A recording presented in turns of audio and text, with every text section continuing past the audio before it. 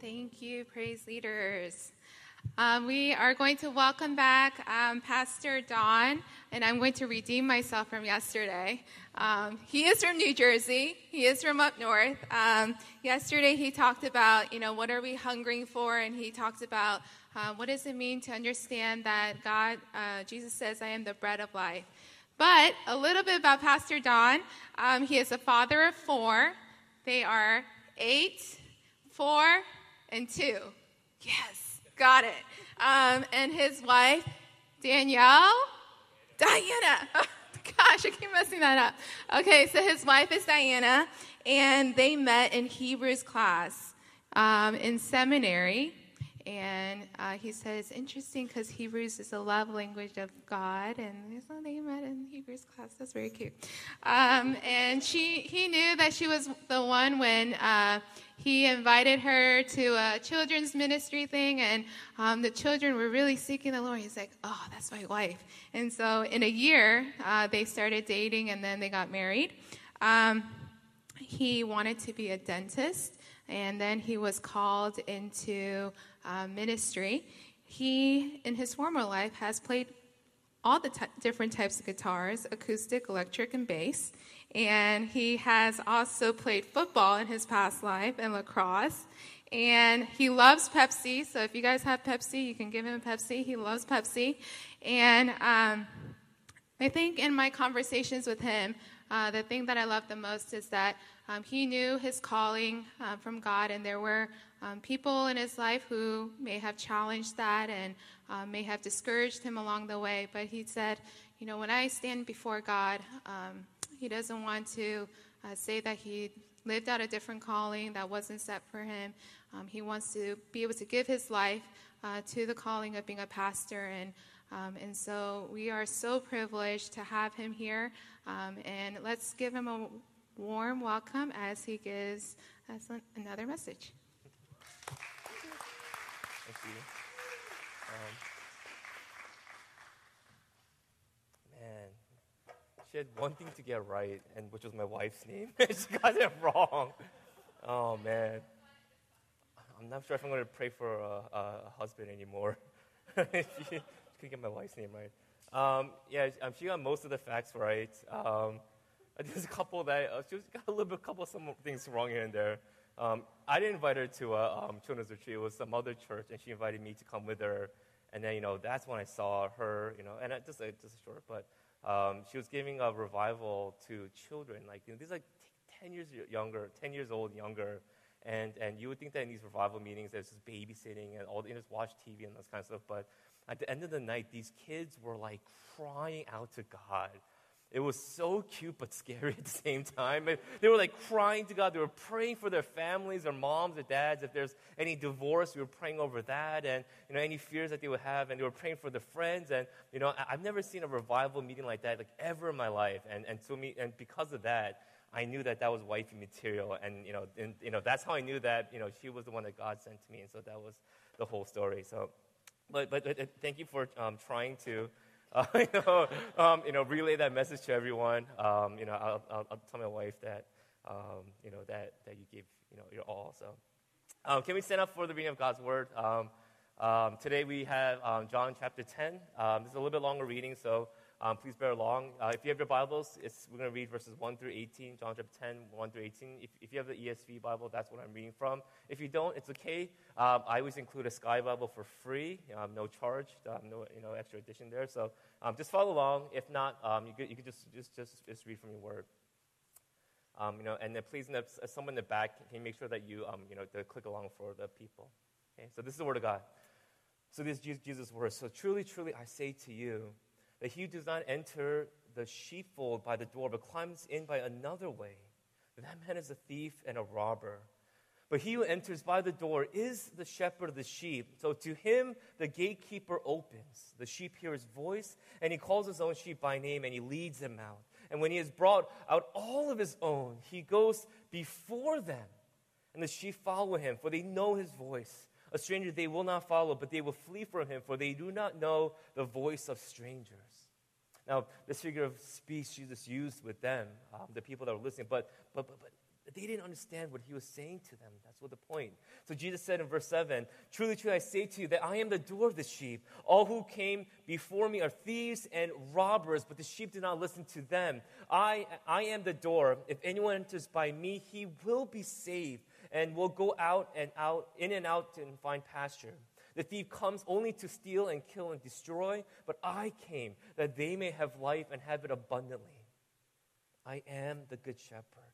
And the good shepherd lays down his life for the sheep. Now, he who is a hired hand and not a shepherd, who does not own the sheep, he sees the wolf coming, and he leaves the sheep and he flees. And the wolf snatches them and scatters them. He flees because he is a hired hand. He cares nothing for the sheep. I am the good shepherd. I know my own, and my own know me, just as the Father knows me, and I know the Father. And I lay down my life for the sheep. Now I have other sheep that are not of this fold. I must bring them also, and they will listen to my voice. So there will be one flock and one shepherd. For this reason the Father loves me, because I lay down my life that I may take it up again.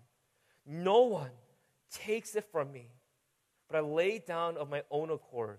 I have authority to lay down, I have authority to take it up again. This charge I have received from my Father."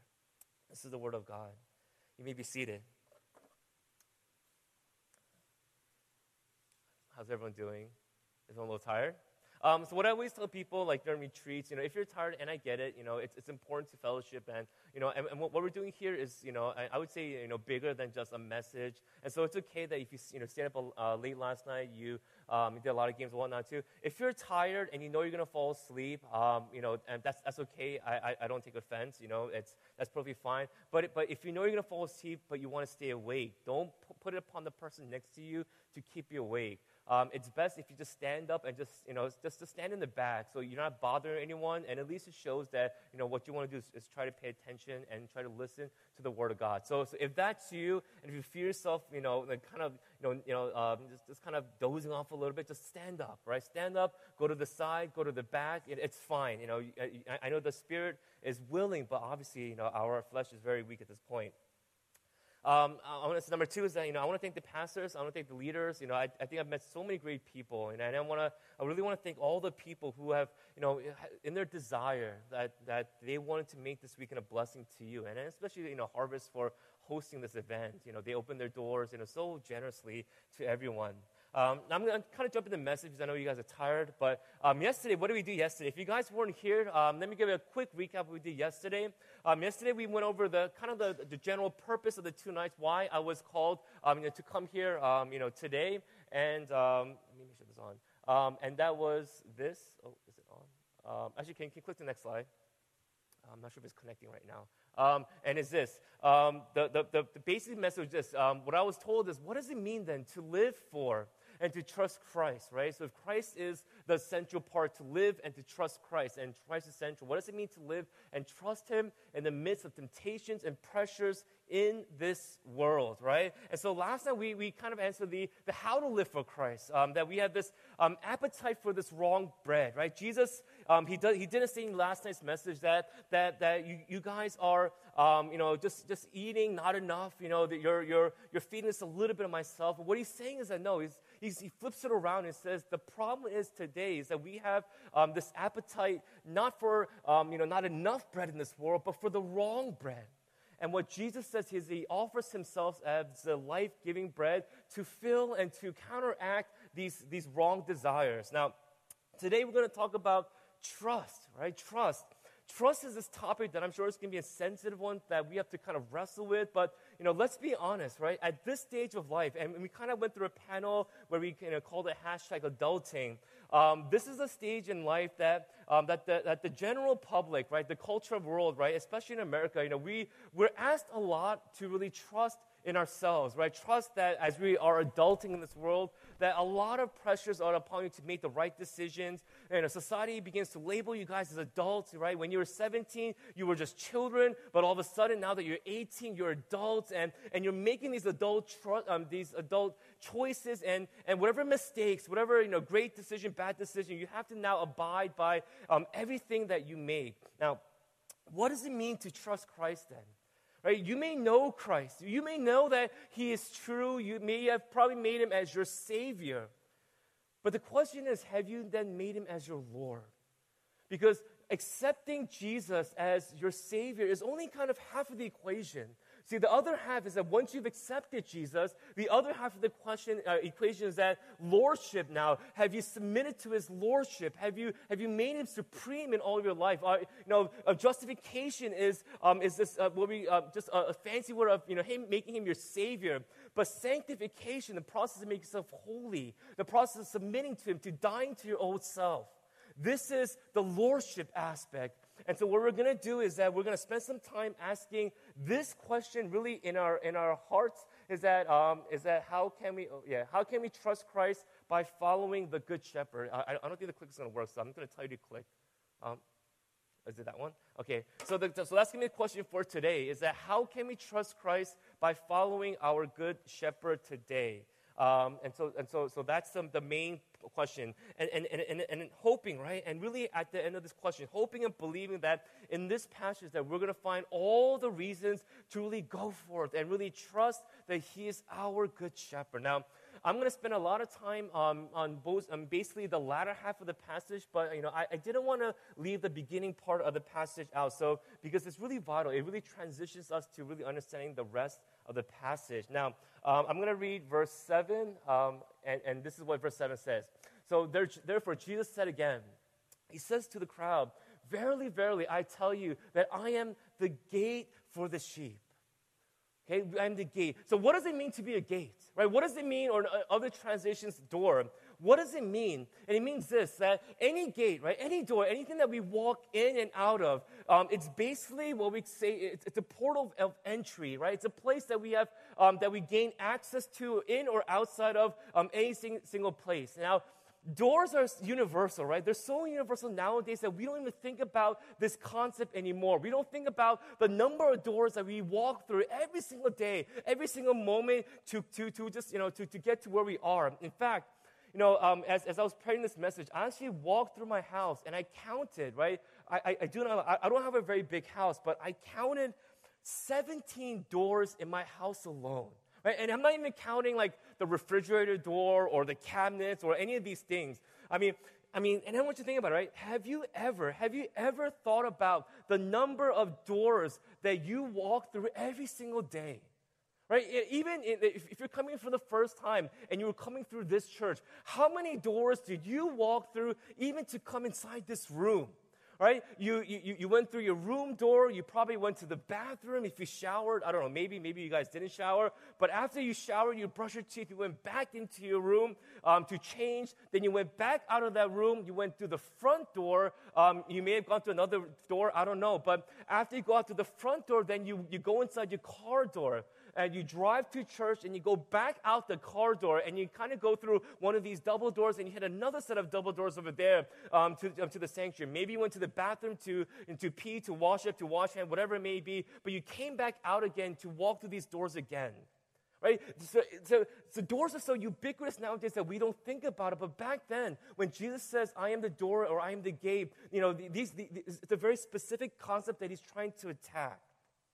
So when He says that I am the door or the gate to the sheep pen, He's not literally implying that He swings open and He swings shut and He's like, here you may go now and here you may not go, right? He's referring to Himself now, and if you think about what a door is, He's referring Himself now to the door in which we have access to the kingdom and to God Himself. Right? That's what He's trying to say in this passage, meaning that all throughout time, all throughout redemptive history, all throughout from the beginning of time, that God, when He came to us, right, and He met us in all these different ways, that He provided different avenues of what we say, limited access to Himself, that God couldn't fully come, to us face to face, or else we would all die in the instant. So He gave us avenues of these limited access to Himself. So what did He do? He sent prophets, He sent judges, He sent kings to be the judgment and the rule of God. He gave us His word so that we would know how to hear, how to know His voice. He gave us the tabernacle, the tent. He gave us the temple for us to draw near to the Holy of Holies, to the place closest to His heart, and the sacrificial system so that we will know the grace and the mercy and the law of God Himself. And though Israel, through all these different means and peoples and buildings and all these things, though Israel got close to knowing who God was, these were all just mere shadows that pointed to the access. And so when Jesus says, finally in our passage, that I am the access, I am the door, I am the gate into which all these temporary things pointed to, He says, these things are really pointing to me today, that I'm the way that you can get God directly at this moment. Let me give you a quick story. Whenever it snows, I know it doesn't snow really down here in Florida, right? But snow is real. Snow is, in the East Coast we get a lot. But whenever it snows, but the first thing my children want to do is that, they always want to go outside to play in the snow. I don't know, maybe snow is a bad example, for Orlando. But instead of, so in our house, instead of letting them go through the front door, so what happens that, our front door is basically, solid piece of wood that has a small glass opening. So instead of letting them go there, and of course, mommy and daddy are too lazy to follow them, and so we just let the kids go out. Instead of letting them go through the front door, what we do is that we let them go through the back door. In the back, we have the sliding door that actually access our back porch, and there's a deck there where the snow falls on, and the kids could just play there. And we let them do that because, number one, we can sit in the toasty, seats of our own, and basically the place, before the sliding doors. But because they're sliding doors, we have full access of view so that they don't wander off, into the woods or whatever may be out there. And whenever our kids get too cold, or what happens a lot with the twins is that, the hat comes off or the glove comes off, and they want to come back in. What they do is that they just come to the door and they slide the door, or they tell us to open the door, and we fix their gloves, we put on the hats, we wipe their boogers, and basically for like a couple of hours, they go in the door, they go out the door, they go in the door, and they go out the door again. And so this is the point. Whenever my kids want access into my house, they have full rights to freely come in and out as they please. Now, why do my children have access, this free access to my house, when my neighbors down the street, when even my church members, why do they have to knock on the front door? When my children can come freely in and out of my house? And the answer is because my children have a relationship with me that my neighbors do not. That because of this relationship that I have with my children, that they can readily access inside my home where other people have to knock. And the point is this, is that when you know, right, in your heart of hearts, when you know that you are a child of God, you don't have to what? You don't have to look through the windows in the side and then and see what God is doing, in all of His heavenly might. You don't have to, walk up as a stranger and to kind of peek in at what people are doing in the house. When you are a child of God, you can freely enter the house of God wherever you please, because you have this right that you don't have to sneak around the back like the neighbors do and just hope and pray that maybe God will meet me today. Right? This is what it means to be a child of God in the kingdom of God. This is what Jesus Christ means, that I am the door, that you now have access to this Father, which all of ancient Israel hoped and tried to get close to. And so because God is now our Father, and because God sent the Son to us, and because the Son is the door, you can freely come and access the very heart of God and know that you don't come as a stranger, you don't come as a thief, you don't come as a neighbor to God. But right now, in this moment that you come as a child, see, this is the access that the Jews long for, they long to have to God, but now that we have in Christ Jesus today. Now, you may ask, okay, so Pastor Don, so what's so important about that, right? Why is that point so important? Like, what is the kingdom like? Why should we come to this door easily?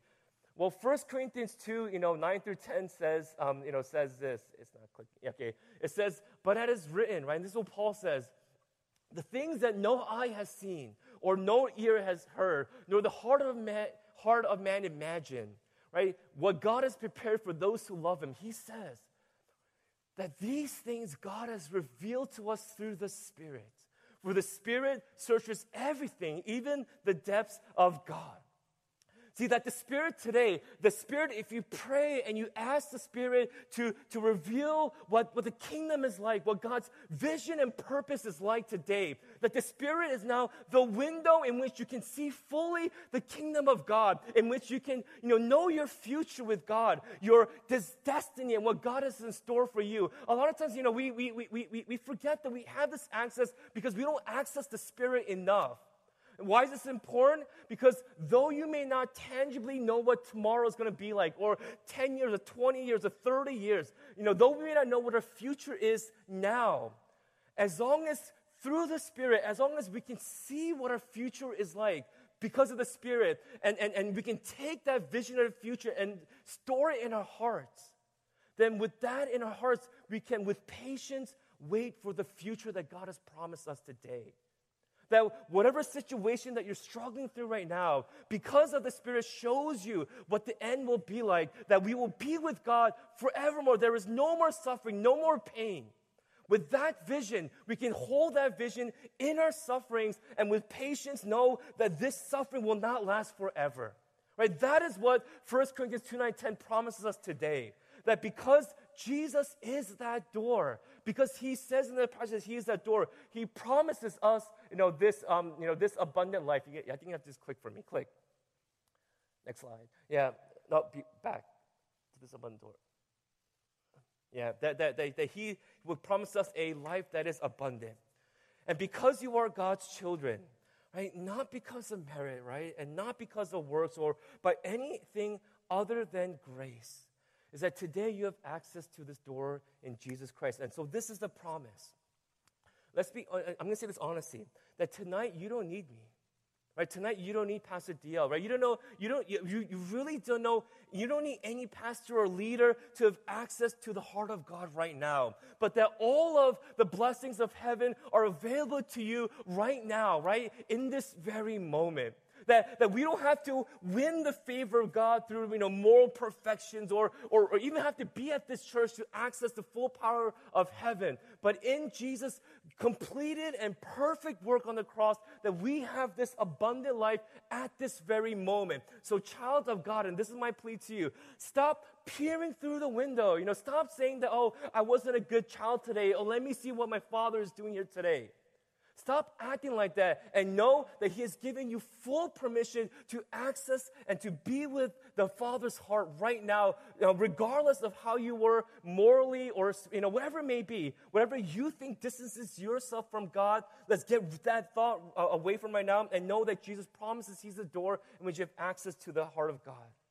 Now, let's say that Jesus stopped there right now. He says, I'm the door, and that's great, right? If that was the full end of the thing, we can all go home right now, right? The sermon is over. But He doesn't. Because what Jesus says next, what Jesus says next is that He says, through the back door, there comes a thief, right? There creeps a thief whose sole intention is to steal and to kill and to destroy. See, just because you have access to this door, right, and into the kingdom, it does not mean that the thief will not come. Jesus makes it very clear. Just because you are here today, it does not mean that the thief will come and try to steal your blessings tonight. Right? This is what He says. Just because you are serving in your church, just because you are a worshiping community, a member of your community, it does not mean that the thief will forget you tonight at all. The fact that Pastor Deal has, humbly invited me to come, right? It does not mean that the thief will not come for him as well. Thieves will come.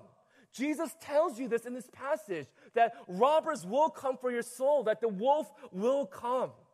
So then why then, right? This is my question. Why then, church, are you so shocked when the thief comes? Right? If you knew that a thief was coming into your house right now, right, tonight, at this very moment, what would you do? What if I told you tonight, like right now, that tonight I'm going to steal your TV? Would you let me, sleep in your living room tonight where the TV is? If you knew that a thief was coming tonight, wouldn't you arm yourselves with the right kinds of weapons to put up the right kind of defenses to deter this thief? Likewise, why are you so surprised when the enemy comes and he attacks you at your most vulnerable places? Right? In the places where you get angriest the easiest. In the places where you get jealous the easiest. In the places where you can't forgive. Right? Jesus Christ is saying, if you know the thief knows the most precious parts of your heart, the places where it causes you to sin, why aren't you doing more to protect these places in your heart? Why aren't you fleeing from your sinful physical relationship with your significant other right now? Why are you, keep on, if you're tempted by the lure of money, why do you keep on seeking to fill your bank account with all these different things? You see, if you knew the thief is coming literally, if there's a thief coming to your house right now, you would do everything to secure yourself from the thief and the robber, would you not? And so likewise, Jesus says in our passage that the enemy, he is coming for your soul. Maybe not tonight, maybe not tomorrow, but he is. And it's not just a what if, it's a promise. So click, right, next slide. Why are you living in such a way in which your doors, right, whether it be your heart, it may be your emotions, your spirit, whatever it may be, why are you living in such a way that you are not protecting yourself against the enemy when you know he's coming for your most valuable things in your life? Now, I want you to know that, this passage, right, as we now transition to the shepherd part, that this passage says as much as Jesus being our shepherd, as we are to be sheep, right? It's not just Jesus is not talking about himself, saying, oh, I'm the good shepherd, this is what I am, this is what I do, yada, yada, yada. But he has this whole subsection in which he wants us to understand that we are then to be like sheep. Right, this is not just a passage where Jesus talks about himself. He's talking to you guys as well. Meaning, if you fully, right, if after tonight you fully grasp the concept, yes, that Jesus is my good shepherd, then you must understand first, in order to get to that point, you must first understand that you are sheep. And that you must think and you must act like sheep as a result. There's this one pastor who preached this same passage at his church, right? It's a church that's I think somewhere in the South. And what he was told by one member in his congregation was that, sheep are dumb, right? Sheep are prone to wander. Sheep are weak. Sheep are docile. Sheep are, all these things, like forgetful and all these things. And let's be honest, right? A lot of pastors, when you talk about Jesus as a good shepherd and we are sheep, they also say, the reason why Jesus or God likens us to sheep because we're dumb animals and we wander and all these kind of things, right? But after the sermon, one of his congregation members, stomped his feet, right? Came up to the pastor, and he was angry. Why? Because he was a shepherd of prize-winning sheep for the past 50 years. His household, his family, his father's father, for 50 years they had prize-winning sheep. And what he did was that he gave that pastor an angry earful after service. And he was offended. Because why? Because this pastor got information from somebody in his congregation that sheep were stupid animal, that they were defensive, and just all this derogatory ways. Now, after the pastor explained himself, I found out from this person, the shepherd goes, I see why you think that, click. And he said these things. He said, well, that explains it.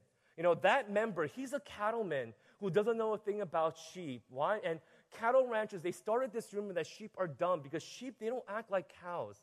Cows are herded from the rear with shouts and prods from the cowboys. Well, that doesn't work with sheep. If you stand behind sheep making noises, they will run around you, run behind you. They actually prefer to be led. Cows can be pushed, but sheep must be led. And sheep won't go anywhere that someone else, right, meaning their trusted shepherd, does not dare to go first to show them everything is all right. Sheep and shepherd, they develop a bond like no other. They even have a language between them that outsiders are not privy to. So this is what he was saying. And so this is what I want to talk about, this relationship between our good shepherd and us as sheep, right? I want to make that connection about the language between the shepherd and the sheep. So click 3 things today is that we can trust the good shepherd. Why? Because number 1, he knows his sheep. Number 2, he provides for his sheep. And number 3, he protects his sheep. Yeah, you go click for that. Yeah. So number 1, click, is that he knows his sheep. He knows his sheep. Now, this image of Jesus Christ as the shepherd, right? It was a very powerful image in the early church. Nowadays when we think about Jesus Christ, what's the first image you think about Jesus? Right? You think about a cross, right? We think about Jesus, he's on a cross. It's a very somber image. It's a very sad image. But for for the early church, right? They didn't think about Jesus primarily on the cross. What they did was that they thought of Jesus as the shepherd. So one of the oldest images that we have of Jesus is actually from the 3rd century. And in that picture is that we see Jesus holding a sheep on his shoulder. And this is how the early church knew their Savior. That my Jesus, even though when I went through persecution, went through trials and hardships, this is how they imagined and pictured their Savior. And this is how the churches grew. Now, when the Jews were listening to Jesus talk about shepherds and sheep, they immediately knew what he was talking. They understood the metaphor. For example, if I said something like, if Jesus says, I am the good kindergarten teacher, right? What's the first image that you think in your head, right? You think, for us, we're little children. Hey, teacher, and loving our kindergarten. We say that's the first image we get, right? What if Jesus says, I am the good lawyer? Right? We would probably, wouldn't want to follow him, and, we were suspicious, and I guess, that what you guys talk about nowadays, what if you said Jesus is the good influencer, right? Right, social media, right? He's the influencer, right? And so whatever image I say, right, different things pop up in your head. Why? Because with these different characters, right, different images kind of pop up with their characteristics, and you know them. And then likewise, the Jews, right, when Jesus says, I'm the good shepherd, he knew what he was saying. The sheep back then were like cars today, and I get it, right? We don't eat sheep, right? And we don't ride, we don't eat cars or we don't ride sheep, right? But just like sheep were back then, cars were everywhere today, and sheep were everywhere. And it was very common to cross paths constantly with sheep back in the day. Now, one of the most interesting things about sheep, maybe you know this, maybe this is a review for a lot of you guys, but shepherds, they would often gather their sheep into what we call sheep pen together, in these sheepfolds, especially in these communal, larger town areas where multiple shepherds congregated together. And what would happen is that in the morning, every shepherd would come in the morning, and they would whistle, or they would click their tongue once or twice. And after he did that, every sheep would respond, and they would come out, and they would begin following their very own shepherd. And so this is what Jesus Christ, the image he's trying to show us today, is that his sheep know his voice. That Jesus, he knows his sheep, and his sheep, know him, and he knows his voice. And it's this relationship back and forth. That there is this duality, and there's this equality in the knowing and the hearing, and all these things back and forth. Now, if you go to places like China, if you go to places like Australia and Great Britain, where sheep are largely reared for their meat, you see there's a different dynamics versus somewhere in Palestine. Because in Palestine, shepherds raise their sheep largely for their wool and their milk. And so what that means that in Palestine versus, in Great Britain or China or Australia, sheep in Palestine tend to live much longer, and they develop this understanding of the shepherd's voice, where in these countries, they're just raised for meat, and as soon as they're of age, they slaughter the sheep right away. And because of this, there's this personality, this relationship that the shepherds know every sheep individually, and you can see the vast difference between sheep that are raised for meat compared to sheep that are raised for wool. That British shepherds, for example, when they steer the sheep, they steer the sheep from behind. They take whips and they take dogs and they push the sheep from behind. But when you look at Palestinian shepherds, they are always leading in the front, and the sheep know where the shepherds go. And so we read, for example, in Ezekiel 34, when God is looking over the country of Israel and he compares them to sheep, God says, I will seek the lost. I will bring back the strayed. I will bind up the injured, and I will strengthen the weak. Meaning that God, he knows the condition of his sheep. He knows whether his people are lost or straying or injured or weak. And so because God knows these things, it allows him to apply the right care for every single person, meaning he knows which sheep are prone to wandering. So what does God do? He sets two eyes on this sheep and that sheep and that sheep. He knows that some sheep are weaker than others, so he treats them more gently when he's checking for injuries or parasites. He knows that there are some sheep that are prone to wander, and so he prods them very gently compared to other people. He knows these things about his sheep, and I want you to know, church, that there is great comfort when Jesus says that he is the good sheep, right? The better that a shepherd knows his flock, the better that he can care for the flock as well. So when Jesus Christ says that I know my sheep and my sheep know me, it should bring us a lot of comfort knowing this fact. Now, I can bet money that, none of you guys in this room have probably ever come close to being a shepherd, right? I'm making the guess, right? No one has ever shepherded before, right? Okay, there you go, right? But I'm going to tell you that there are some people in this congregation that have come close, and we call them parents, right? All the parents, raise your hands. Okay, that's 1, 2, 3, 4, right? It's maybe 4 people, right? Parents. Parents come close to what we call shepherds. Actually, if I think about it, I have the most kids, right? 4 kids, right? So I probably know what a flock is then, right? Because I probably have the most kids, right? So knowing that, right? So just knowing that, right? I probably have the most kids out of anyone. Knowing that, right? Let me tell you what it is like, the life of a shepherd, i.e. being a father, right? Is that all of my children in the same way, right? In the same exact ways, all of them have my love, right? They're the same in so many different ways. All my sheep, all my children are the same in that they all have my love, that they're all wretched sinners, right? All my children are wretched sinners. And number 3, that they're all wretched sinners, right? So I know these things, right? All my children are the same because they're all sinners, right? But my children too, they're all uniquely different. Any parent will tell you, right, that whenever a child does anything wrong, right, every parent has a go-to look, right? You kind of like look at a kid, kind of like this, right? Every parent will tell you they have a go-to look, but they will also tell you that you can correct the child with this look, but to another child, that child won't be fazed at all when you go like this to them. Case in point, click, right? So back to my family, right? So this is my oldest daughter, Karis, right? When I give my Karis, she's doing something, she's like, Mom, Dad, I don't want to do it. And I go this look, right? She goes, right? This is Karis' look. Right? It's like this defeated cheerleader, right? She gets upset. Right? Dad, right? This is what she does. Chloe, my second one, the second to your left, right?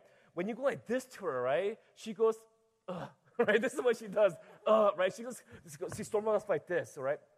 My third child, right, which is my son, when you go like this to a Christian, right, he always cries right away, right? This kid's such a baby. This guy is the biggest sissy that I know, right? He just cries.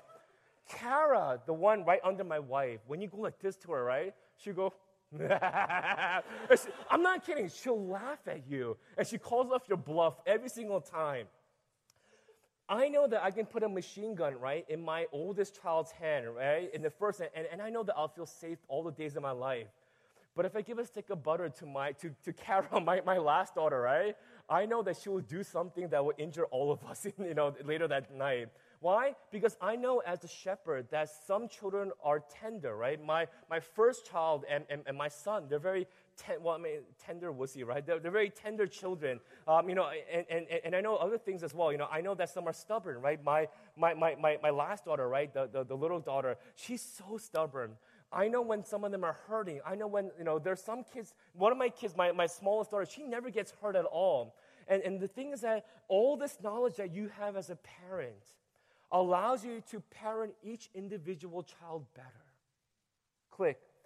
Now go back to Ezekiel 34 again, right? Read that verse one more time. And I want you to see what Jesus knows about us, right? He knows our weaknesses. He knows our vulnerability. And here's what I know from experience, click, both as a pastor and as a Christian as well, is that the issue is not believing, head knowledge that Jesus Christ is our good shepherd. That's not the issue today. So the issue that we struggle with in this moment is that, is that we are weak sheep, right? That who need the good shepherd. This is the problem tonight. See, oftentimes we want to hide who we truly are from others. Why? Because we know that we are weak and frail, that whatever image and whatever we put to other people, it's just a falsity.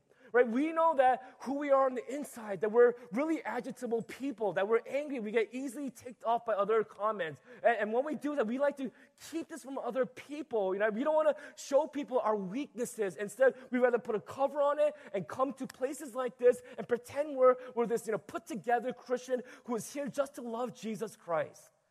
Right? I think about Psalm 139.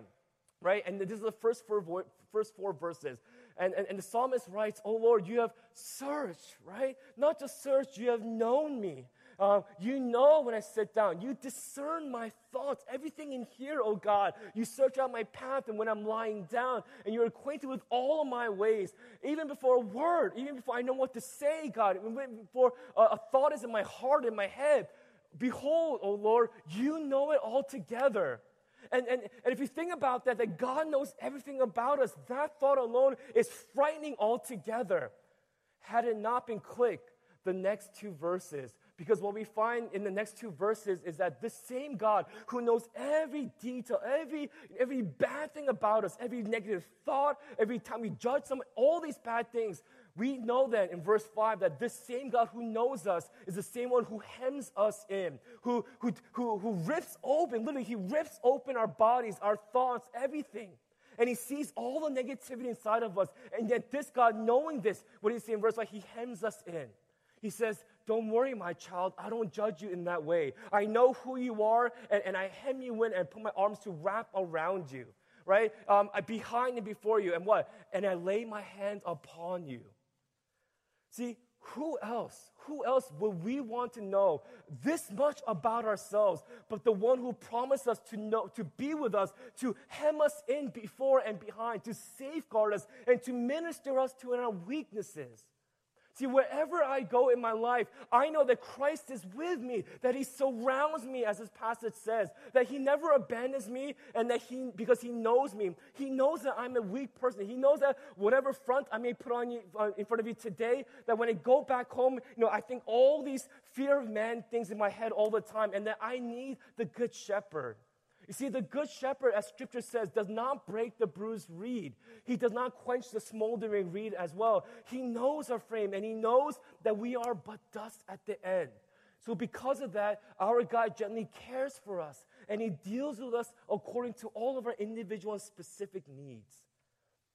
2 weeks ago, I preached to our children's ministry, and one of the because I think a lot of times, lead pastors, we get so distant from the children's ministry that they don't know who we are. And so I decided 2 weeks ago, I'm going to preach to our children's ministry, just so that they know that I'm their pastor, not just their parents' pastor. And one of the kids, at the end of the service, he started to cry. No, not because it was a bad sermon, not because of any of these things, right? But because at the end of the sermon, he didn't see his parents right away. Mommy, daddy, right? I mean, you parents know this, right? So what I did was that, I held the child because it was one of our members' children, and I waited until the parent came back. When the father finally came, right, he didn't rebuke his son for crying. He didn't say, come on, right? Every Sunday we come in here, and every Sunday we go home, don't we? Why are you crying? No, he didn't do that. He picked up his son, and he wiped away the tears, and he comforted his child. Why? Because he knows that he's just a child. He knows that children, when they lose their parents' voices long enough, that they begin to cry out to their parents' voice. And this is my point today, is that the Lord knows us better than we know ourselves. That some of you guys have not heard your Father's voice in a long time, and I know in faith that he's coming to hold you again. He knows that we are sheep, and he deals with us as sheep, not as meat, but as sheep, tenderly and carefully. And so my point to you is that I hope that dear Christian, that you know this in your heart, and that you can run to him regularly. Click. Just to underscore this knowledge, in verse 14 and 15, this is what Jesus says. I am the good shepherd. And this is what, right? I know my own, and my own know me, right? And what does he say? Just as, right? This is what blew my mind. Just as the Father knows me and I know the Father. Not that, I know you and you know me and my Father knows me and I know my Father, right? He doesn't say that. He says, just as I know you and you know me. That same knowledge is as much as the Father knows me and I know my Father. And that alone should rupture every circuit in your head. Right? Think about the knowledge, the amount of the depth and the breadth and the length of the knowledge that the Father has of the Son and the Son of the Father. Right? How deep and how wide and how high that must be. Right? These two, the Father and the Son, they've coexisted with one another. They've belonged to one another for all of eternity, enjoying one another, delighting in one another, and dwelling as one. And yet Jesus says that his knowledge of us, right? And now that our knowledge of him is at least comparable to the knowledge between the Father and the Son of the Father, right? That should boggle your mind, oh church, right? That in some mysterious way, that I don't know how it works out in heaven, that we will forever be known by and also know Christ himself. That we belong to him as he belongs to us. And as inseparable as Christ is to the Father, so are we then to Christ also. And I'm saying this should blow your mind. See, how can you know then that all this is true, right? I mean, is Jesus just blowing dust? Is he just blowing this in our ear and hoping some of it will stick? No. Because multiple times Jesus says in this passage that he lays his life down for the sheep. And as the good shepherd, he's showing us at what lengths that he will go for the eternal protection of his sheep. This is the good shepherd who protects us with his life. This is your ironclad guarantee of his love and his knowledge, his protection over you. He proved himself in the costliest of ways, in our greatest of needs. Click. Which then should lead us to point number 2, is that the good shepherd provides. This is how we trust him, because he provides for his sheep. Click. Now, let me read this verse. He who is a hired hand and not a shepherd, who does not own the sheep, when he sees the wolf coming, he leaves the sheep and he flees. And the wolf snatches them and scatters them. He flees because he's the hired hand and he cares nothing for the sheep. Now, it wasn't uncommon back then for shepherds to hire other shepherds as well as hirelings. In fact, what the studies show that one shepherd, a good shepherd, could manage about 500 sheep, right? 500 sheep in a pasture by himself. If there were more, he probably hired 1 or 2 other shepherds as hirelings. Now, even if he didn't have the 500 sheep, right? Maybe he had 40, 50, 100 sheep. Many shepherds hired other shepherds as well to help watch these sheep, because watching sheep is a 24/7 type of job. And it goes without saying that even shepherds needed to sleep and to rest at night. These shepherds, they were responsible in making sure that the sheep were well fed, that the land that they were grazing upon wasn't overgrazed. And they also, and some of the facts was that, they had to make sure that at all times that the flock was within 20 miles of fresh running water, and in the wintertime about 10 miles or less. They had to lead them from pasture to pasture. They had to bind their wounds if they were hurt. They had to find the ones who were astray. They had to separate the sheep that were fighting because of mating reasons. And most importantly, to protect the sheep then from outer threats. But a hireling, whenever a wolf came, he fled. Why? Because a hireling, he didn't respect the worth of the sheep. He respected his life. Now, it's not that these sheep were wicked, right? These shepherds were wicked. Because you have to remember, it's the thieves, the robbers, the wolf. Those are the wicked ones. But rather, these hirelings, they would rather preserve their own life than for the life of the sheep. The sheep weren't a home. Instead, so let me refer you to Psalm 23, which is probably like the definitive chapter on a shepherd, a good shepherd. But I'm going to focus mostly on the last verse, because this is the promise that David wrote when he wrote the psalm. He said that surely goodness and mercy shall follow me all the days of my life, and I shall dwell in the house of the Lord forever. Surely goodness and mercy shall follow me all the days of my life, and I shall dwell in the house of the Lord forever. Surely, meaning that it's a guarantee. It's something that shouldn't be questioned, right? Surely, guarantee, I promise you that both goodness, right, the goodness of God and the mercy of God will follow all of God's sheep all the days of their lives. Meaning that these two graces of God's sheep follow them wherever they go. And you can't shake them. You can't shake them all. And I want you to know that this is so that God, He knows what you need. And so don't ever think He can provide for them. A quick illustration, right? So in my high school, I was involved in a lot of musicals. I did the pit orchestra at times. I did some of the acting here and there. But the thing you have to know about musicals is that whenever you stand on stage, is that there's always a bright light. So whoever the main actor is on stage, there is always going to be a spotlight that comes upon that actor, and it's usually not one spotlight. In our school, it was a more well-to-do school, so we always had 2 spotlights. We had 2 people on that side and that side two people shining their spotlights on the actor, the person on stage. And what happened was that because there's two lights on you, there's going to be two shadows that go behind you. Click. And these, you know, and I love this movie. I have to put it in every single sermon, right? So if you look in the back of Zac Efron, you see there's one shadow that comes this way and one shadow that goes that way.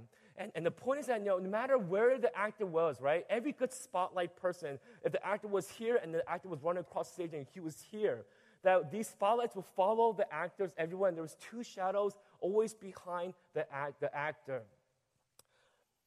Likewise, when the light of God's countenance shines upon you, in Psalm 23:6, it says that goodness and mercy will always follow you all the days of your life.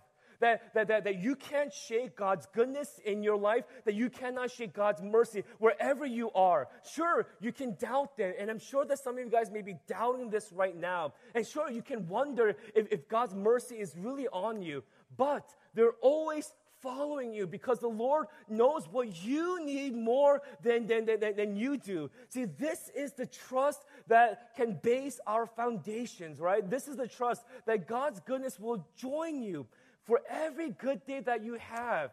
But His mercy will cover you in all the bad ones as well. And it's this promise that He evidenced Himself in His sacrificing Himself for us. That these two good things, goodness and mercy, will always follow you all the days of your life. And point 3, and this is what I want to focus on the most, click, is this.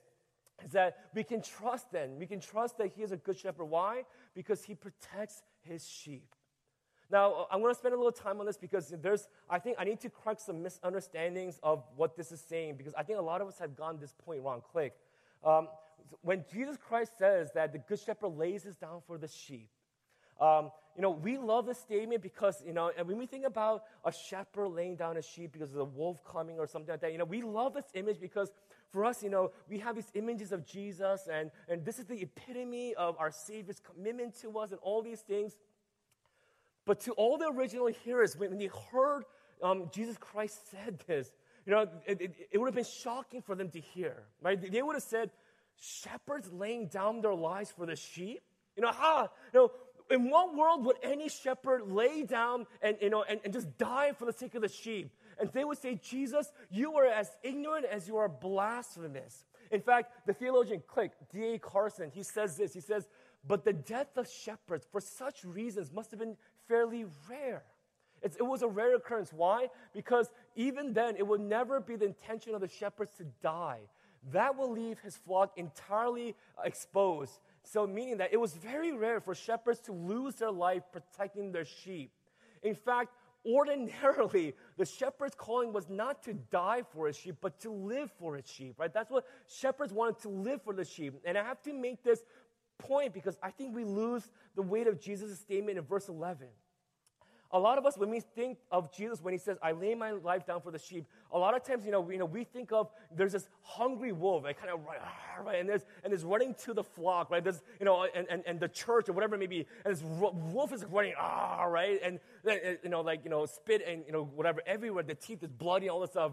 And we have this image that Jesus is like, no, not the lambs, right? We think that, Jesus, take me instead, right? Jesus saying, take me instead, I will gladly, give my life up so that one of these sheep is saved. But Jesus, he's not making this simple metaphor, right? He's not making this metaphor that of course I'll die for you, right? That's not what he's trying to say, describing his great love for us. In fact, Carson goes on. He says that the shepherd does not die for a sheep to serve as an example. And I think this is where we get it wrong, is that we think, oh man, that's such a nice thing for Jesus to do. He would die for me. Oh, I love him more. But he's not doing this as an example.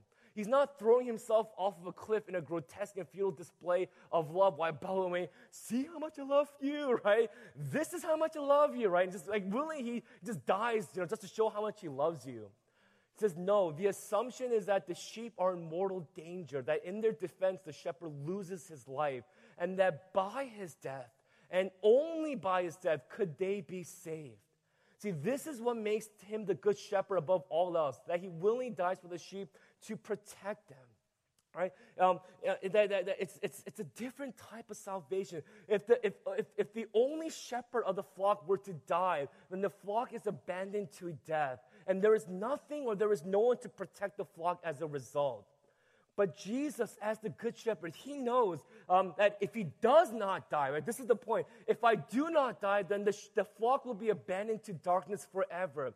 And so he allows himself to be devoured, so that we might live ultimately at the very, right? It's not an easy decision of him showing his love. It's the only way for us to live at the very end. This is the only way, and because of that, this is why he is the good shepherd. Now, let me spend some time on the wolf, right? Because I spent a lot of time on the shepherd and us as sheep, right? Now the wolf. Now, just as I spoke a little bit about thieves and robbers before, what is then the wolf strategy? Because, a lot of times we don't think about the wolf in the story. Because before the wolf, right, if I'm the wolf, before me, right, I have the flock in front of me. But the only thing standing in my way is this good shepherd, right? I have this tasty meal of all you young adults here today. But the thing before me is this good shepherd who willingly lays down his life so that the sheep may live. Click. What we learn about the wolf is that the wolf comes, right? And what the wolf's purpose and what his strategy is that he comes to scatter the flock. If he can scatter the flock, if he can break open the flock, he can attack you individually one by one and snatch you one by one. It's an easy meal. Sheep have no defenses. The wolf will have a heyday. It's a sheep buffet at that point. And so what Christ says is that this is what the wolf does. He comes to scatter the flock. And this is why Jesus then says, this is why we need community that much more. That there is strength in the numbers of the church, that there is strength in the flock. Do you know why Christians fall? Do you know why we sin? Do you know why we fall apart from the grace of God a lot of times? It's because we're found outside of the flock. Right? We're found outside of the church body. We're found outside of brothers and sisters who will keep us accountable. And we're found outside of the good shepherd's care. And if the wolf, right, catches you alone tonight, tomorrow, at any point of your life, then the point is he will devour you. Are you found, right? So let me application point. Are you found in an intimate body of believers when the wolf wants to attack? Because let me tell you that the wolf scatters believers apart so that he can destroy. That's why, right, when we think about Luke chapter 15 and Jesus says that he leaves the 99 to go get the one sheep, right? It's not because the sheep was lonely, right? I feel like that's what this modern generation say, oh, this poor sheep, he must be so lonely, right? Jesus is like, hey there, don't cry alone, right? I feel like this is what we think. The sheep was scattered. That one sheep was scattered from the rest of the 99. And the wolf was coming to eat that sheep. See, Jesus, he didn't come because you were lonely. Jesus' main concern for you today is not that he would just be your best friend and that you wouldn't be lonely tonight and you wouldn't have to be alone as you go to sleep. That's not it is. He didn't come to solve your loneliness primarily. No, he came so that you wouldn't be destroyed. Right? This is what the enemy does. One pastor said, and I love this, is that he said that the last step before destruction is isolation. The last step before you start sinning and falling away from the graces of God is when you become isolated. So the thing about that, right? Why do marriages fall apart? It's because the two couples, right? They become isolated. The husband starts isolating himself away from the family, and he's with a mistress, right? Think about your work, right? The reason why you start cheating in your work and doing dishonest things is because you're isolated from the rest of your coworkers, and you start doing things. You start stealing things from the company that you shouldn't be, from your girlfriend, your boyfriend. Why do you sleep together at night? Because you're isolated from the rest of the people late at night behind locked dorm rooms. And Jesus says is that isolation is the last step before destruction. It is what you do behind closed doors that will often destroy you. So what the enemy does is this, right? This is how the enemy gets you, right? Gets the sheep to leave, right? He starts whispering in your ear, hey, nobody loves you. Hey, nobody cares for you, right? No one hears you. Nobody notices that you are gone from church. The pastor doesn't even notice that you're here. Your small group forgot about you. You don't need them, right? What have they done for you? Why should you forgive her? It's you that is hurt. Why can't they understand you? We don't need them. You need to focus on you. And so the enemy, the wolf, he starts whispering these things in your ears, and he starts separating you from the rest of the church community. And these are the lies that the wolf uses to destroy and to snatch up the sheep. Church, you have got to fight the temptation. You have got to fight the lie that you are unlovable, that you are unforgivable, and that you are unredeemable. And let me just say this as a result. If you are here today and you are pushing anyone outside of the body as well, right? Maybe intentionally you're gossiping and you don't like this person and it's like me versus them and you're pushing them away, or maybe even unintentionally. There's something you did a while ago. And you notice this person isn't talking to you, but you're like, whatever, that's their problem. You are leading the sheep of the good shepherd into the mouths of ravenous wolves. You have got to repent. If you're leaving sheep to be eaten by wolves, and you need to be broken in the humility before God. So what does the wolf do? Right? Before me are all these sheep, and they look so good. Right? The sheep, I can scatter them. That's not the problem, right? I can whisper lies. I can separate you. I can make factions in the church, whatever they may be. I can separate the flock. That's not the problem. So who is the problem? Click. It's the shepherd. If I can eliminate the shepherd tonight, if I can take out the shepherd, right, then it'll be a flock without a shepherd. So I'll eliminate him. I'll make every religious believer, every religious leader believe that he's blasphemous. That's what I do. In fact, you know what I'll do?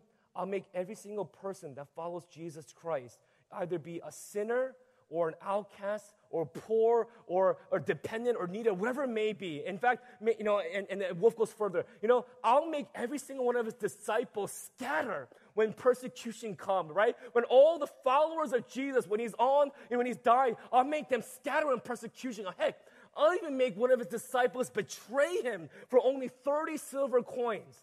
I'll take that shepherd and I'll lash him in the back in front of all the followers. I'll mock him by putting a crown of thorns on his head. I'll make him carry his own cross. I'll put nails in his hands and on his feet, right? And then I'll kill him. No, that's way too easy.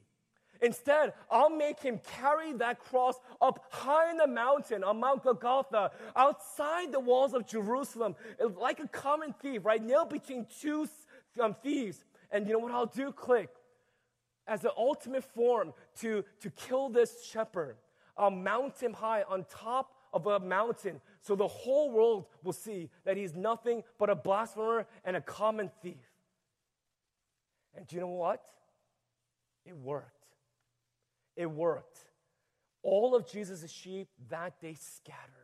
The flock broke apart, and the enemy was having a field day, right? Jesus died on Friday, party on Friday. He's dead on Saturday, party on Saturday, right? All of hell was having a party. In fact, we learned in Luke 24 that in the road to Emmaus, that many of these disciples, they were confused, and they started leaving Jerusalem saying, man, we really thought that this was the one, that he was the Christ, that he was God's anointed. We really thought that he was the good shepherd, but he failed. But click, do you know one thing that the wolf forgot? There is one thing that the wolf forgot that I don't want you to forget. That in verse 17 and 18 that Jesus says, yes, I lay my life down. I'm going to die. But he says, but I'm going to take it up again. Right, verse 18, I have authority to take it up again. You see, this is what the enemy forgot, church. That it wasn't the power of the wolf that killed the sheep, but it was the authority of the Son to lay down his life and to take it up again. You see, verse 17 to 18, when Jesus speaks these words, he's not speaking these words as a martyr. He's not forced into death by the powers of darkness. In verse 17 to 18, what Jesus says is that I yield my life, I lay my life down so that at the end I can conquer death and the powers of sin and absorb the wrath of God for your sake to protect us.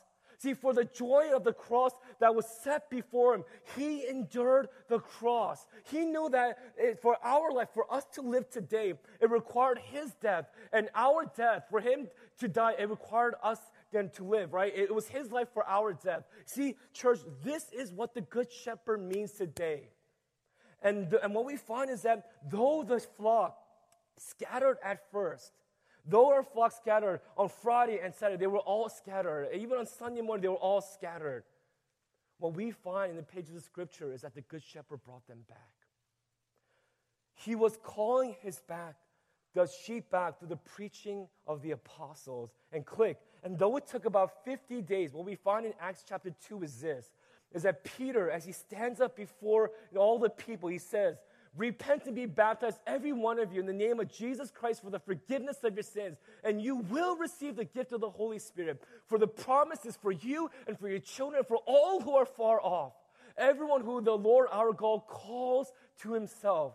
So those who received his words were baptized, and they were added to his day, about 3,000 people. How many people were added to that day, church?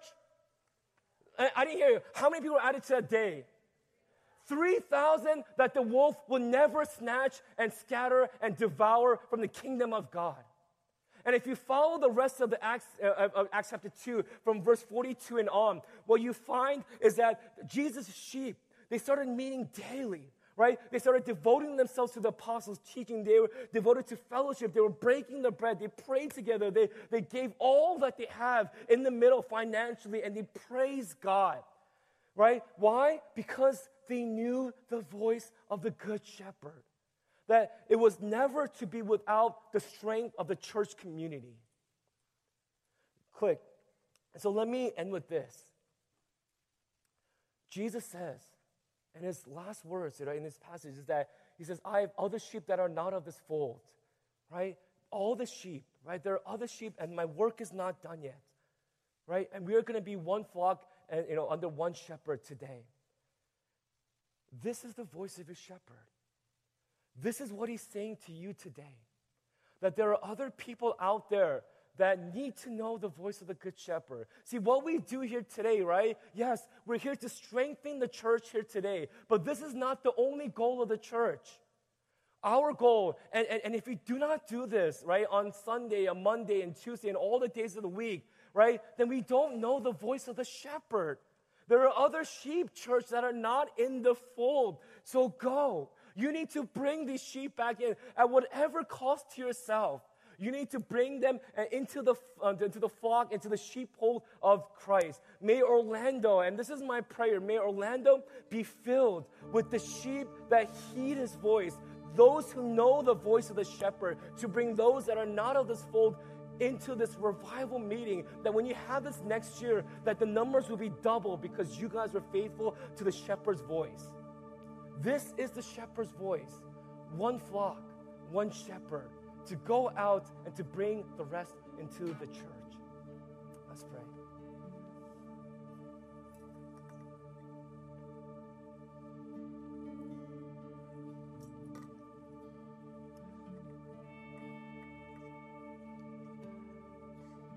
And I said earlier before that, the Good Shepherd, he doesn't just know all the good things about you. He doesn't just know that you came to this worship night and that you have been praying a little bit more and you made dedications to God and all these things. He knows your weaknesses. He knows which one of you go lost, that go astray. He knows which one of you are weak. He knows which one of you struggle with pornography, or you're in a sexual relationship right now that you shouldn't be in right now. He knows your lustful thoughts. He knows that you get jealous of worldly things, and he knows that you're attracted to these things, and he knows that in your spare time that your heart may be not there. He knows these things about you, and because he knows, he sets two eyes on you, not to judge you. He's not ripping you apart, saying, hey, look at this, look at that, I know this about you. But he sows all your weaknesses and brokenness within, and he lays his hand upon you, and he says, I am your good shepherd. I know that you are weak, and we're going to do something about this. But change is not going to happen until we start confessing our need for the shepherd, right? A lot of times we don't want to be weak sheep. We don't want to we don't want to be who we are in real life. We'd rather pretend to be someone else. That we'd rather pretend to be the worship leader that has everything, right and done and everything. There's no problem, and I figured out life, and I give my all to Jesus Christ, right? We'd rather be that person than the person who comes as he or she is, broken and weeping before our good shepherd. But I want to tell you that there is safety, there is gentleness in the good shepherd today. And if you haven't trusted him, knowing all that you are and yet hemming you from before and from behind, let's take the leap of faith. Let's trust in him today and start lifting up who we really are before Jesus Christ and saying, Jesus, you know this about me even before I even said these words. And you're going to walk with me and you're going to heal me. And like sheep that were hurt, in the pasture and need to be bandaged, I believe and trust that you will hurt, and you will heal, and you will bandage all these sins in me today, so that I don't have to be weak and broken tomorrow. If many of you guys haven't really prayed, a prayer of surrender, a prayer of openness and honesty and genuineness, let's use this time right now to believe and trust that he is good, that he sets two eyes upon you today. That if he knows that you're wandering, he will gently push you back into the fold because he knows how dangerous it is out there. If you're wandering away from the church right now and you stop believing that the church is good for you and you've been living your life as a renegade Christian, as a renegade sheep, maybe it's time to trust in this church again. Maybe it's time to make some forgivenesses and ask for prayers from other people and to repent of these sins. I don't know what it is in you right now, but let's spend some time right now before our good shepherd as weak sheep. For him to be our good shepherd, we need to come to him as sheep. So let's do this today right now. Can we spend some time in prayer before our good shepherd? Let's pray.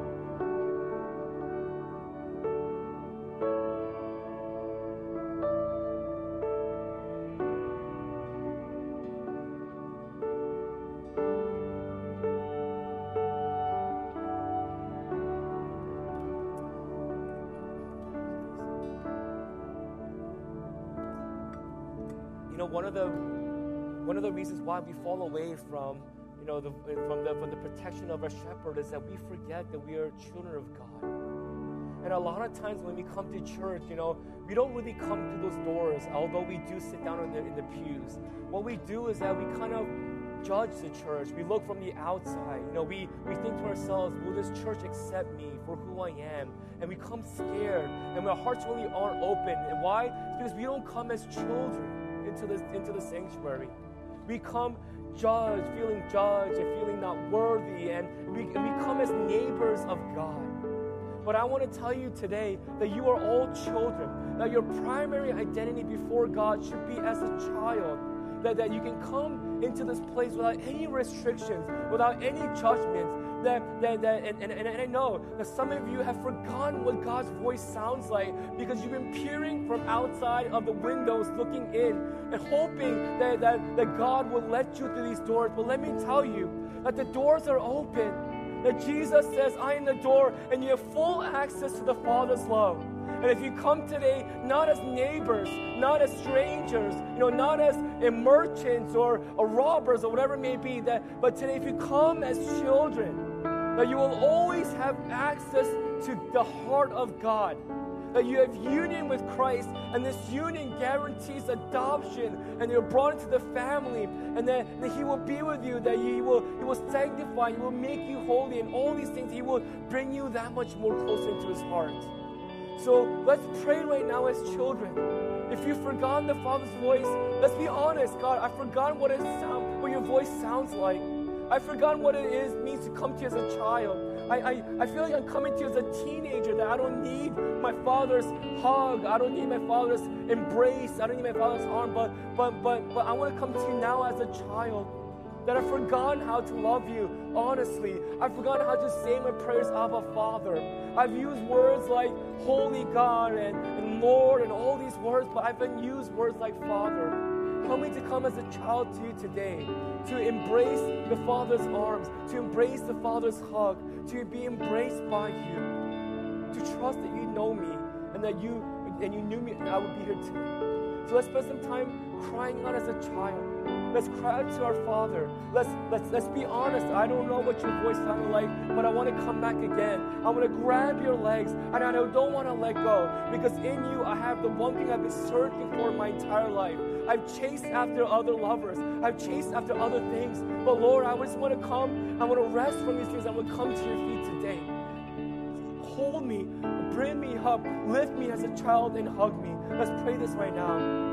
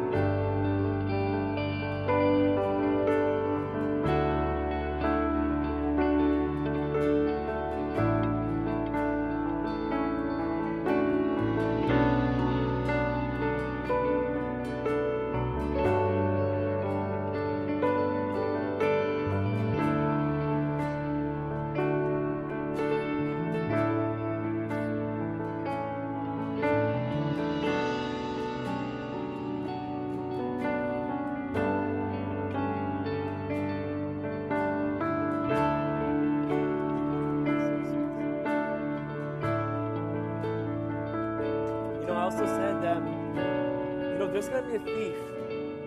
You may come to your heart that you are a sheep. You may come to the position and this blessedness of a place where you're a child again. But the enemy will come. The thief is going to come to your heart tonight. And after tonight, he's going to whisper things, right? That, what you prayed wasn't real. That you are a hypocrite. That you are a liar. That all these things that you wish, that you don't really mean them. You only prayed them because the pastor said these things to you, right? The enemy is going to do whatever he can do to separate you from the rest of the flock. To make you feel as if you're not worthy of His love, to make you feel as if you're not accepted, to feel as if that you're not part of the flock, or that God doesn't look at you as a child. He's going to do whatever he can to reignite some of the anger issues, the gossips, to remember the hurts and the pains, right, of back at home, of someone in your church. When you go back to church tomorrow, he's going to make you remember how this person hurt you, or that person lied to you, or how maybe the pastor forgot about you, all these things.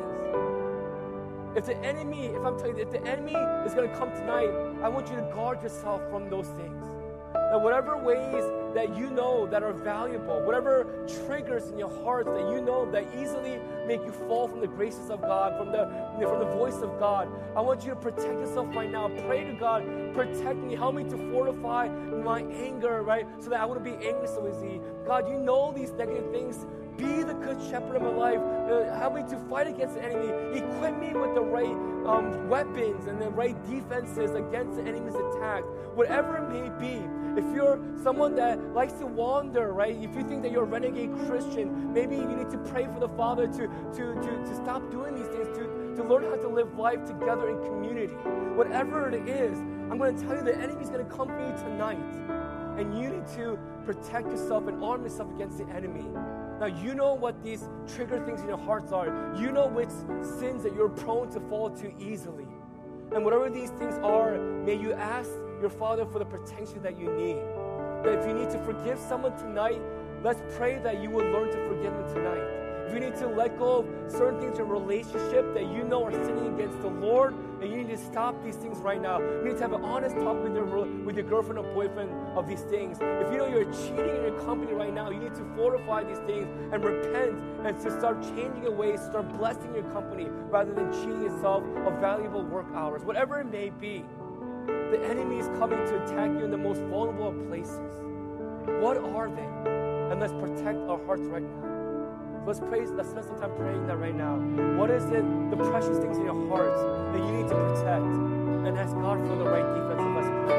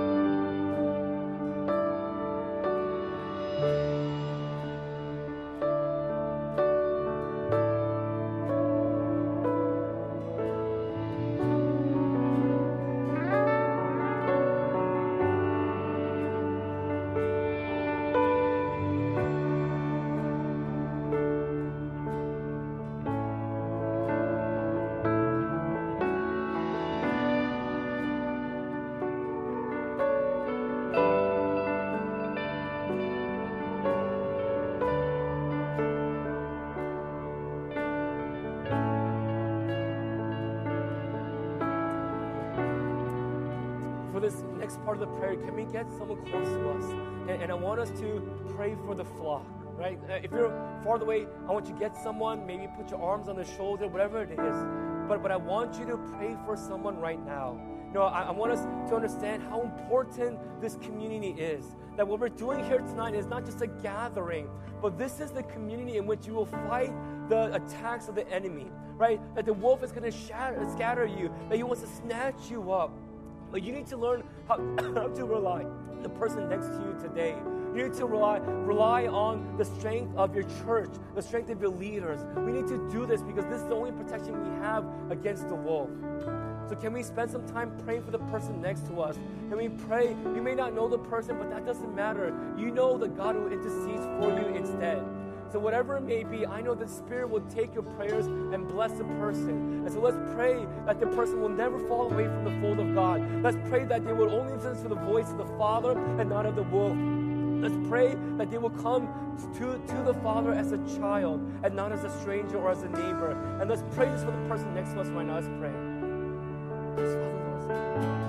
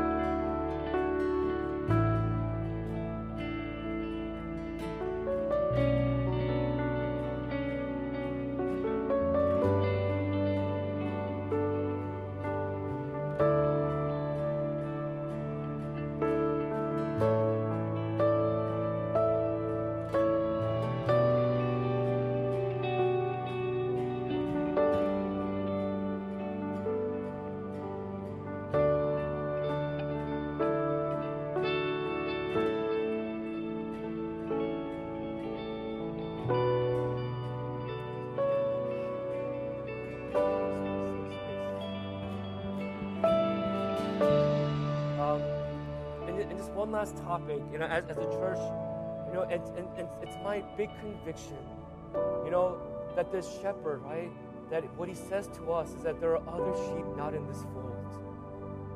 This is the voice of the shepherd. This is not my voice. This is not the voice of the praise team. This is not the voice of our pastors. This is your good shepherd's voice. And he says that there are people out there that are part of this fold. And he's relying on you. He's relying on the church to bring them into the walls of this church. This is your duty, sheep. This is your duty as sheep. Not just to listen, and just, to enjoy one another's company. But there are people out there that the wolves is snatching up daily. Can we, as a convicted church, leave this place not just feeling good about ourselves in a relationship with the shepherd and the Father, but can we go out and to look at the rest of the world as our harvest, at the rest of the world as sheep that are lost out there? Can we look at them as the one sheep who don't need this company? We need to bring them into the fold of God. Can you make that your purpose today? Right? Not just to listen to God's voice, but to know that there are people dying out there who need to be fed the bread of life. And that in you have everything to bring them back in. So can we, as our last prayer, can we lift up those who are lost that not just the lost in general, but people in your schools, in your classrooms, in your jobs, and even in your family. People in your church that come every single week, right? That you just kind of acknowledge them, but they've been seeking and they've been wanting the love of God, embedded in their hearts. Can we pray for these specific people, the neighbors, people that you're witnessing to, that they would know the shepherd's voice as you know his voice? This is your shepherd's voice. And the last thing he said before he left us is that he says, "Bring them into my fold. I entrust you today." And if you trust the shepherd, this is what you will do all the days of your life. So can we pray right now for the conviction, for the, and we don't have to be like Paul, the Apostle Paul. We don't have to be, great in how we do it. The fact that we are on this side of heaven's gate means that we have more to give than those outside of it. So wherever you may be in your faith, know that you have more faith than someone who does not know God. And use that as your weapon and tool and your gospel, your good news for the people out there. So let's pray right now for the lost. And let's pray specifically for people that we know that they would encounter God through us. Not in general, not by a pastor, not by the leader, not by the house of shepherds, but through us, through me today. And as that is that last prayer topic, the praise team will then lead us in a time of response and worship to our God. Let's pray.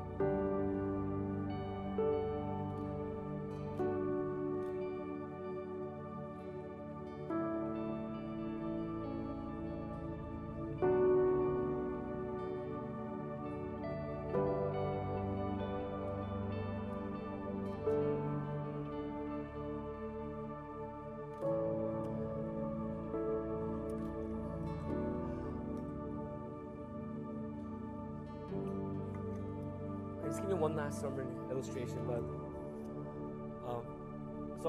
I like science, and I was shocked when Pluto was taken out. As you know, in my entire life, in my daughter's age, she will never know that Pluto was a planet, and it saddens me because Pluto is always a planet to me. But Pluto has all the characteristics of a planet. You know what a planet is? A planet is when a mass of body orbits the sun. Now, what makes Earth a planet and Pluto not a planet is not that not only must the planet rotate and orbit around the sun, but that every planet must also have a moon orbiting itself. And as the planet orbits the sun, and as the moon orbits the planet, that moon is also orbiting around the sun as well. And I hope you understand what I'm saying. If the sun is Jesus Christ, and we are the earth, what makes us different from Pluto, right? And this is what Jesus says, what makes you a disciple is that you have to have disciples following you as well. A Christian isn't a Christian just because he or she loves Jesus and follows Jesus and does everything for Jesus, right? That makes you a Pluto. But what makes you a follower, a true follower of Jesus, is when you have someone following you as you follow Jesus Christ. As you orbit your life and all that you are around Jesus, that person orbits their life around you as they're also orbiting around Jesus as well. I want to see planets today. I want to see disciples taking up the call and saying that my discipleship is not complete if I only follow Jesus. My discipleship is complete when someone else is following me, so that I point them to follow Jesus Christ as well, so that I may make them into planets as well as they are my moon today. This is what I hope for a church, that we become a church full of planets, discipling other people, making them into followers as they disciple other people as well. So God, Lord, as we conclude tonight, Lord, as we come under the message of Jesus Christ as the bread of life and as the good shepherd, God, I pray, Lord, with all my heart, that I pray that what they listen to were not just my words, but they listen to the shepherd's voice. That God, all this would mean nothing if all they did was to write about what the sermon was about. But Lord, it would find its fruition, that the sheep today finally remembered the shepherd's voice. And they listened. And the shepherd said, go. There are other sheep out there that are not a part of my fold. And I want you to make us into one body. If that's what we took out of this whole weekend, then God, that's the success. That's what I'm praying for. That they will not listen to me, but they will listen to you. And when they do that, Lord, that God, that we will see this room doubled and tripled and 100-fold blessings because we listen to your voice, not the voice of man, but the voice of our shepherd. So thank you, Father God, for this message, for reminding us that you are a shepherd, that we can come to you as children because the door is open, that there are no restrictions, there are no boundaries, that God does not care about your past because his grace is greater, and that we can come and we can be in the protection of the sheep, and that God, that you will send us in the authority of the Son. We thank you, God, and we love you. In His precious name we pray.